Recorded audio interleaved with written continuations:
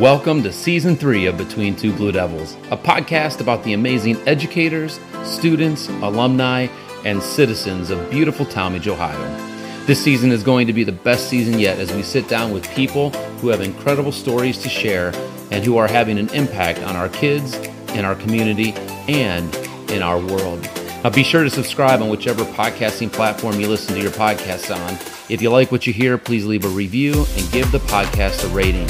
This is how we get the message out about our amazing schools and community. Now, crank up the volume, grab some coffee, kick up your feet, and get ready to be wowed as Season 3 begins.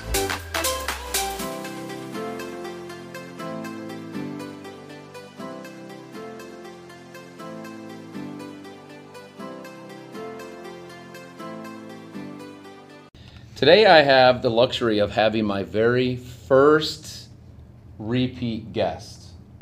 Now, if you've been a faithful listener to Between Two Blue Devils, and you go way back to the beginning, and you think about one of your most favorite episodes from Season 1, no doubt this was most likely your favorite episode. And how do I know that? Well, Episode 5 is number 2 on the all-time downloaded and listened to episodes. So, Mrs. Whitman, I'm so thankful that you're here to join us a second time. Welcome, Mrs. Whitman. Thank you, Mr. Horner. It's an honor to be back. Well, it's an honor to have you sitting across from me. And if any of you are interested in Mrs. Whitman's story, I encourage you to download episode number 5 and check it out. But today it's a little bit different. We're kind of heading a different direction, and certainly bits and pieces of your life will ebb and flow within this discussion. But the reason I wanted you to have you back, besides the fact that you're just an absolutely incredible human being and one of my best of friends, but because you're at a milestone in your life right now. I am. You want to share with our audience what's about to take place in just a few short days? I don't. No. Oh, there goes my whole interview. Right? You're moving off script. Come That's on. it. Sorry. I am stepping down. I am choosing to retire at the end of this school year after 32 and a half years of teaching with a little bit of a gap to stay home and raise my kids. So it's a big life change. Yeah. You know what? 32 and a half years of teaching. I want you to know that that's longer than the average age of the person who listens to this podcast. Wow. I can see that in the analytics. Our target is like 18 to 28, 29. So for a good chunk of our listeners, you've actually been here in the trenches teaching longer than they've been alive. Yeah, I look around the building and I don't see very many faces that were here when I started. There are 1 or 2 maybe still here, but yeah, it's a long time. Yeah. It doesn't feel like it's been that long though. I mean, truly, it doesn't feel like I've been here that long. Yeah, I remember our conversation yesterday when you looked at me and you just said, "It's here." I blinked. And it's here. And I actually shared that conversation with every one of my classes yesterday because we just talked about how quickly time goes by. It really is. I know it sounds really cliche, but I mean, think back. What grade school classes do you remember? What grade school teachers do you remember? And if you think about that, does it seem like it's been 10 years or 12 years? And that's how quickly it goes. And then when you get older and you perhaps get married and you start raising children, then you're living your life kind of through the eyes of your kids. And it truly, you wake up and all of a sudden you're not that young anymore and you don't know how you got here. It just happens that quickly. Yeah, I was thinking about when I first started teaching. And of course, I began at the middle school, but then when I was bumped up here to the high school, that was the year that you were out with your brain tumor. And so do you remember what year that was? 2003. 2003. So 2003, I get moved to the high school, and there was this legendary teacher that I hadn't met, Sue Whitman. Sue. It would have been Sue, Wells. Sue Wells. Yeah, I was like, okay, quick. Yeah. It was Sue Wells, and and everybody just kept talking about, who you were and how amazing you were. And Mark, you're going to love her. Wait till you meet her. And you came back. At what point did you come back? My surgery was in July of 2003, but I had complications literally on the day of the teacher meeting to come back to school. In fact, I had a doctor's appointment that morning, and I was told that I had to go to the ER and get admitted because I was having complications. And I got in the car with my husband, and we were driving back to Talmadge because I needed to get my room set up, because my goal was then I would turn back around and go get readmitted, but I wanted to have my room ready to go and have copies done. And I got a call from the doctor's office and said, "Where are you? You're not admitted yet." And he said, "Turn that car around and get up here now." Wow. So I was out, did not start that school year, and I came back maybe mid to end of September. Okay. Yeah. Yeah, so I just remember that's when I first started the high school. That's how I know, that's when I was here. Yeah. And everyone was just like, wait till you meet Sue, and who is this legendary Sue Wells? And I do remember us meeting, and we found such common ground because of our faith and because of our common commitment to our calling here at the high school. And it was just a friendship from the beginning, a powerful friendship. So it's got to be a little bit surreal to know that you're kind of at the end of the journey. What kind of emotions are you feeling? I'm all over the place, and it depends on at what moment you ask me. There are times it's yippee, I can't wait, because I hate when my alarm goes off at 5 in the morning. Other times I just kind of look around my room and think this has been home. And I'm here in this building for however many years we've been here. 12 or 13, maybe even 14. But I can still look out in my room and picture where my kids have sat, I can tell Dane where he sat and Eli where he sat, and I can do that going back years of remembering kids, picturing them. And so for those times, it makes me sad to think that I'm not going to have that anymore. I will miss the relationships. Yeah. Because that's what brings us back every year, is feeling like we make a difference. And if I'm not making a difference with anybody but my husband and my dog, it will be a sad day. Well, we know that's not going to be the case, but we'll get to that part about the repurposing here in a moment. But it's funny you would mention that, because today I just, you're getting stuff ready and tearing stuff off the walls and cleaning cupboards out and all that, just trying to get ready for summer break. And I found an essay written by Logan Banks. Okay. Remember Logan? I do. And Logan would sit right there where that young man, Chris, who was yawning over there, that was Logan's seat. Every time I look over there, I think of Logan and a past guest, Brian Cook. The two of them sat next to each other right there. So I sat there and I read it, and I know this sounds a little sentimental, but I'd look up and I'm like, I could see Logan, and then I think about him. This dude's just got his master's degree. He's going to be a school counselor, and he's helping coach. He's doing these great, amazing things. But yeah, it's just, that's neat what you brought up. I can look in every spot in this room and I see students there. Yeah. They're, it's always a little terrifying when you see a student that they'll come up to you when you're out in the public and they'll say, "Hi, do you remember me?" And I will say to the kid, if I don't, because you grow up, you look different after a few years, and I'll say, "Give me a name." And if they give me the name, 9 times out of 10, I've got them in a seating chart, and I can place them in an era, and then it brings the flood of memories comes back. Yeah.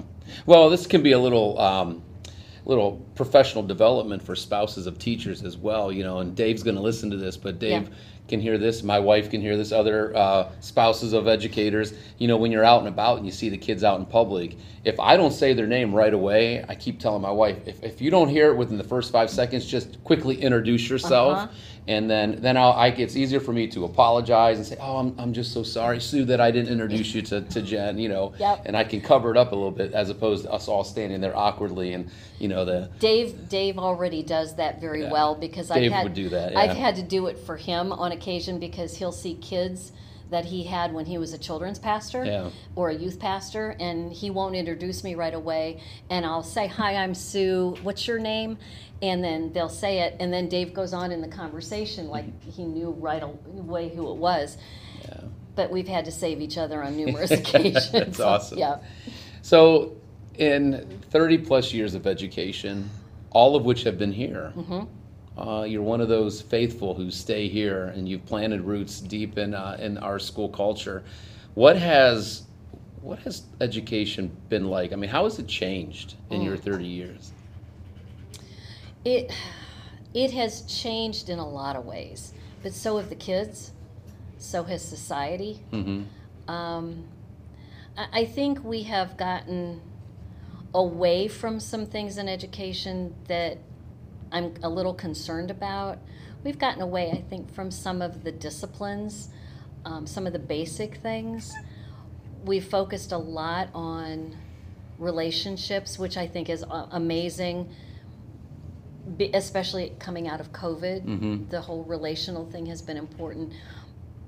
But in a sense, I think we've not given kids your age some of the basic skills, coping skills, and proper responses and things. So that's a tough question to really zero in on.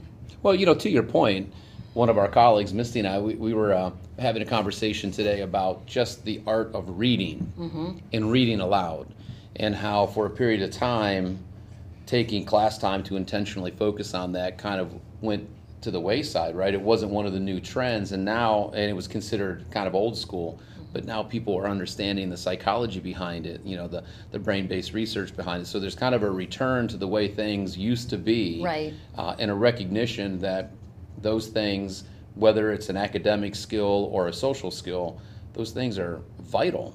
Well, having been around as long as I have been, I have seen the whole cyclical aspect of it, because there are things that we've been introduced to, and we all sit around the lounge and go, "Oh, yeah, this will be gone in 2 or 3 years." So just kind of buckle in and let's do what we have to do, knowing that in 2 or 3 years, or maybe 5, it'll change and we'll get back to this. But the one thing that hasn't changed is the kids in the classroom looking to us for leadership, looking to us for examples, and in the process, hopefully instilling in them some knowledge and some values and some examples of how to deal with life. Yeah, and when you sit back and you think about the responsibilities of being a teacher and how you are upfront and visible, for a good chunk of their lives, it becomes a little intimidating, but then you begin to understand the responsibility of it, right? How important it is. So as an educator, and when you look back at all these years, what are the things in this profession, this calling? I hate to call it a profession. In this calling, in this calling that most excites you, as you reflect back, as you think about those periods in these 32 years, what were things that would happen that would get you most excited about being a teacher? I was never one of those people that dreaded getting up in the morning. I love coming to work, making connections with the kids. I love this is going to sound so silly, I love getting invitations to graduation parties.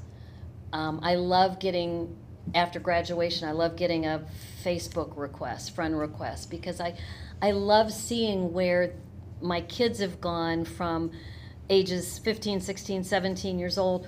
What are they doing when they're 30? What are they doing? Are they having kids? What career did they finally choose? I think that, notice, no offense, my joy doesn't necessarily come from my coworkers. It doesn't come from sitting in a teacher's lounge and talking to people, although I love this man dearly, and my husband knows that. So, but it comes from this. It comes from a kid sitting there and asking a question that is really a well thought out question, and it makes me realize, okay, out of 20 kids, that one heard something that lit a fire under them. Yeah. That's what excites me. Well, taking both of those things that excite you and reflecting on them. So social media and then watching your students just grow into young adults and then older adults and parents. I always crack up during election time when kids are all over your Facebook feed and they're like, I understand this because of, Mrs. Wells, Langford, Whitman, and and they're always just chiming in and they're saying thank you, or they'll catch an episode of West Wing, or one of the characters will show up and they'll throw something up on social media and give you a shout out on there. And that is the thing. You just go, we don't get much reward. High school teachers in particular, we don't get gifts very often. Our gift is when a student takes a minute to write a note, or a former student takes a minute to say thank you, or you see somebody out and about. I ran into a young woman at one of my grandkids' basketball games, and I recognized her. It took me a second to pull up the first name. I got the last name, but she had a couple of sisters, and I wasn't certain which one she was. And she just came up and she said, I voted today. I mean, she's in her 30s, but she wanted to tell her old government teacher that she voted. That's what... Yeah, that's awesome. That's why we do what we do. Well, you and I have had this conversation before, but these notes and these little, when former students, our kids, like I had this conversation with my class today. I'm like, listen, you are forever my kids. And I'm telling you guys this right now. You're my kids. Some people in the world of education are like, no, you don't call them your kids because that's for your kids. Well, since my real kids have been born, I've always referred to my students as my kids. And that's what you are. So when our kids, they reach out and they do at you on Twitter, or they send you, they slide into your DMs, or if the audience could see all the awkward looks we just got there, right? But those are bonus checks, right? They're bonus checks. And you received one recently from a former student, and it made you just light right up. I mean, you want to... Yeah, you're talking about my New York City? Yeah. There's a young man that graduated, and I can't even tell you how long ago he graduated. But 2007-ish, I think, maybe, 2008, yeah. And he's currently living and working in New York City and has an incredibly successful career. He tours with a couple of bands, and he plays on a late night talk show in the band. And I reached out to him because I'm going to be in New York City in a couple of weeks, and just said, hey, if you're going to be around, I'd love to meet up with you. And we've kept in contact over the years. And he just was so kind in responding that one of the things that he learned from me and others in the building was, how to think for himself and how to challenge himself. And he didn't have to do that. He could have just said, yeah, I'll be in town, we'll meet up, or he could have ignored me. But he went an extra step to say thank you. This is what I learned in your class. Your career made a difference. Your choice of teaching made a difference. And that'll get me through the next 5 years. Yeah. It will. Yeah, your bucket has been filled. It has. And there are just thousands. Like literally, if you go back through and you think about the number of kids that you've had an influence on, there are thousands of kids who are going to think about that when they hear this, because a lot of them don't know that you're repurposing. Yeah, right? He didn't know until I guess he saw Mr. Householder's tweet from Friday's open house. Yeah. He said he saw it on Twitter. Yeah. So it is a powerful position to be in, and I think I get so excited when I think about like on the other end where we've got aspiring teachers who are excited to venture into this field, and they're fired up to get into a classroom and start changing lives. And I can't think of a better gift for them than to have you pass on some advice to a new teacher. I mean, what would you say if this were a classroom of aspiring teachers now? I mean, what bits of advice might you have for them? I think one of the things that we do as teachers is we do get caught up in the day in, day out grind of it. And then we feel piled on when our building or our department says you got to do this, or the state says you got to do this. I really think the best advice somebody gave me was close the door and teach your kids. So leave some of that external stuff out in the hallway. Deal with it when you absolutely have to. But other than that, your home is in that room. Close the door and teach your kids. Yeah. So it's so important to be able to do that, right? Because a teacher wears so many different hats, and when you're coming in life, and that's one of the things about you that I admire so much. I jotted down some thoughts, and one of the thoughts that I put down, and I've shared this with you, is that you are the most resilient person I know, and you're also the most real person, because I know that there have been times we've had conversations at your desk, and you've been in tears, and you've been angry, but then when that bell rang, it's go time. Yeah. It's go time, and you were able to. You would even mention appropriately to your kids that today's a struggle, but you were able to just take care of business and just teach your kids. Well, I mean, as much as it is a calling, it is still a job. Yeah. And the parents that are at home are expecting me to not bring my personal stuff into the classroom. Yeah. So when at all possible, it's my job to focus on what the plan is for that day. And oftentimes the lesson is an escape. Yeah. When life gets really, really hard on the home front in some way, it's a nice diversion to be able to focus on what I love to do and not have to think about the hurt or the heartache or the pain or the anger or whatever it is that you're dealing with at that point. Yeah. Well, I know as a younger teacher, and then just kind of growing into my role as an educator, that is something that I have learned from you, and I appreciate so much. I've also learned from you to maintain balance. I sit back and I watch how you balance so many different things in your life, and how you spend so much time with a large family. A large family. Very blended family. Very blended family. But then you also find time to go see Need to Breathe, and you and your husband do different things all the time together, and you have these hobbies. Because for the longest time it was difficult for me to do that. It was difficult to, and it still is, to just go into shutdown mode and say, okay, that's school, now let's focus on this. Yeah, you and I have had that conversation on a couple of cases. When I see you kind of stressing and just at your end, and it's like, Mark, you got to take a breather. You've got to take a step back and go on a date with your wife. And meet us for dinner. Yeah, for real. Yeah. For real. Well, and it's your relationship with your husband is another thing that I do. Just aspire to have our relationship be like my wife and I. The time that you spend together, and just the conversations that you have. It truly is kind of a model. And I get it. We all have struggles. I mean, I'm not trying to idealize this relationship. I know that, but I just think that you guys have set an idea in place for me where we want to be when my wife and I are. Well, I think part of that comes from the life struggles that he and I both had prior to meeting. Yeah. And you get to a point in life, having gone through the heartaches that we'd had, to finally come together and realize what a gift it is to have met somebody at this point in life. And when he asked me to marry him, he says, please don't expect me to make you happy. He said, allow me to add to your happiness. Wow.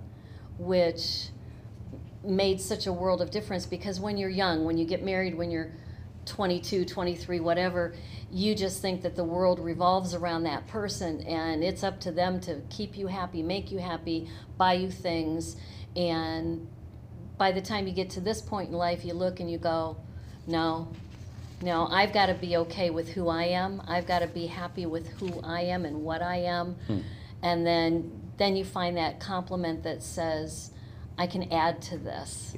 Yeah. And but that comes from a lot of life and a lot of living to be able to reach that. And I was fortunate enough to have God give me that. Well, as you share it with me, and then you share it with our audience, I hope those who are listening, no matter what stage of life they're in, are kind of like me and thinking, okay, I gotta grab a hold of that, learn it now, right? Yeah. And continue to grow. What are you most excited about Now that you are entering into a repurposed stage of life, what are you most excited about? I don't know if excited is the right word. I honestly, Mr. Wood asked me Friday, he said, I know what Mrs. Giles is doing. What does retirement look like for you? Is he trying to get you on the sub list already? No, not yet. But my response was real, and it was, I honestly don't know. I really have no clue. I'm just kind of hoping that as I pray through it and walk through it, that it becomes evident. I don't want to sit at home and do nothing. I do want to read books that have nothing to do with government for a while. And I want to play with my dog and do some traveling. But in terms of what kind of second career, second go around, I don't know. It could be that I just dive into volunteering, because that is something I've not done a lot of other than at my church, because teaching was so consuming. It could be that I am the greeter at the Brimfield Walmart saying, welcome to Walmart. It could be that I I can see you there, right? with a smile. And yeah, welcome to Walmart. No responsibilities, little blue vest, so I don't have to worry about what I'm wearing. But I honestly don't know. Wow. You keep telling me that there is a repurpose in my future, but I'm not real sure yet what that looks like. Well, there's no doubt in my mind that I just see so many different things that you are passionate about, besides the obvious ones like family and Dave and your puppy. But I just see the gifts that you have, the experiences that you've been through, and the manner in which you tell your story. I mean, if our listeners are, when they listen to episode 5, if they haven't already, I mean, just your story itself and the way that you teach it, you talk about it, you're such a storyteller, and it's moving, the way that you've allowed yourself to be used through the difficulties of life. It's a story that more people need to hear. So I foresee you, I think you should start your own podcast, for one. And then, you're writing a book, and then you're going to go on a book tour, and you're going to become rich and famous, and then you're going to pull all of us out of here. We can retire early and join you, okay? Okay. We'll go on that. Okay. You can be my daily podcast interviewer. That's right. That's right. We will do that. We'll come up with a good name for it. But I don't know. It's surreal to even think about. It is. It's exciting. It's terrifying. I don't want to waste it. And I think part of it, I would love to keep teaching because I still love what I do. But in the last 2 years, I've lost 2 friends, one to suicide and one to a stroke. And one was only 59 and one was only 66, which may sound ancient to you, but that's not that old. And they both expected much more out of life, and so I look at that and I think I want to move forward, because I don't want to work until I'm 75 or 80 and not be relevant, and then wake up and be diagnosed with an illness 2 days later. It still could happen. There's no guarantee. But I do want to look at life and say, okay, God, what else is, what's my next path? And I don't want to be the one that decides it until I see where it's supposed to go. Talmage has played an integral role in your life, and you have played such a big role in so many other lives. There's just Talmage people and Talmage kids. What are your final words for Talmage? I'm going to give you the mic and let you just share from your heart.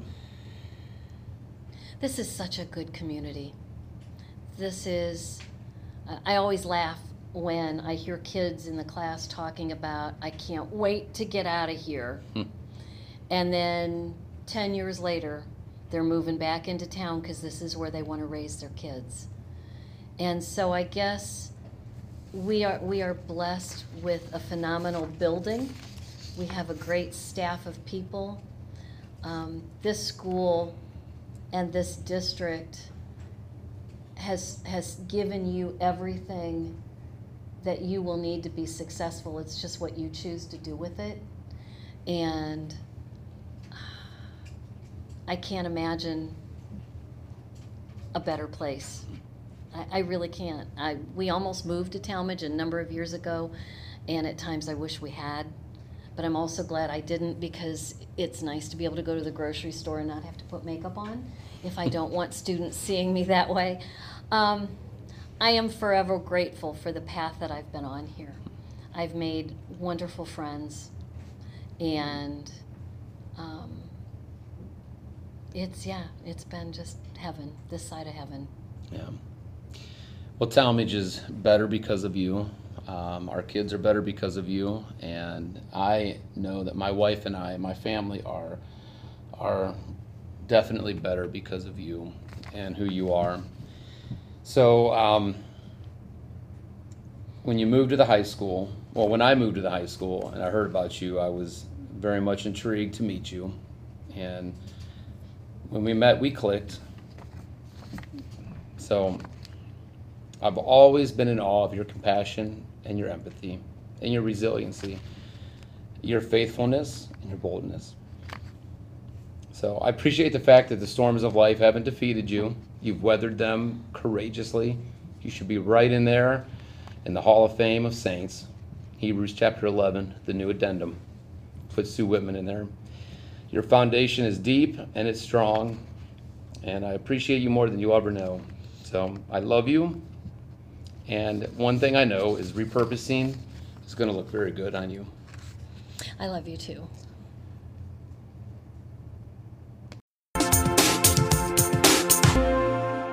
I hope you enjoyed our interview today. Be sure to subscribe on whatever podcasting platform you are listening on. And also feel free to follow me on Instagram at Mr. Horner the Teacher, or on Twitter at THS_Horner for podcast updates, blog updates, and more information about our guests. If you liked what you heard, I would appreciate if you give us a review and share the episode. Help me get the message out about how incredible our community is and how awesome our teachers are. If you haven't, make sure you go back and listen to past interviews. There are a lot of amazing people that we've had the privilege of interviewing. Until next time, go Blue Devils.